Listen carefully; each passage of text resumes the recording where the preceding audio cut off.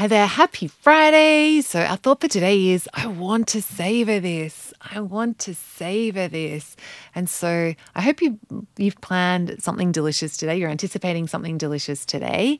And if you're not, let's change that. Let's think of something delicious that you can have and make a plan, make sure you're going to get it. Or if today's not an option, then definitely tomorrow.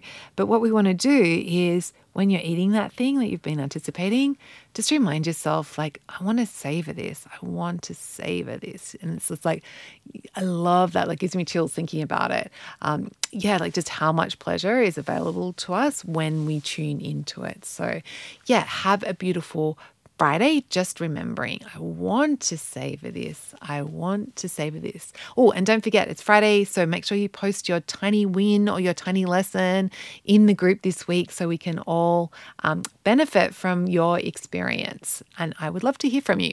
Okay, remember, I want to savor this.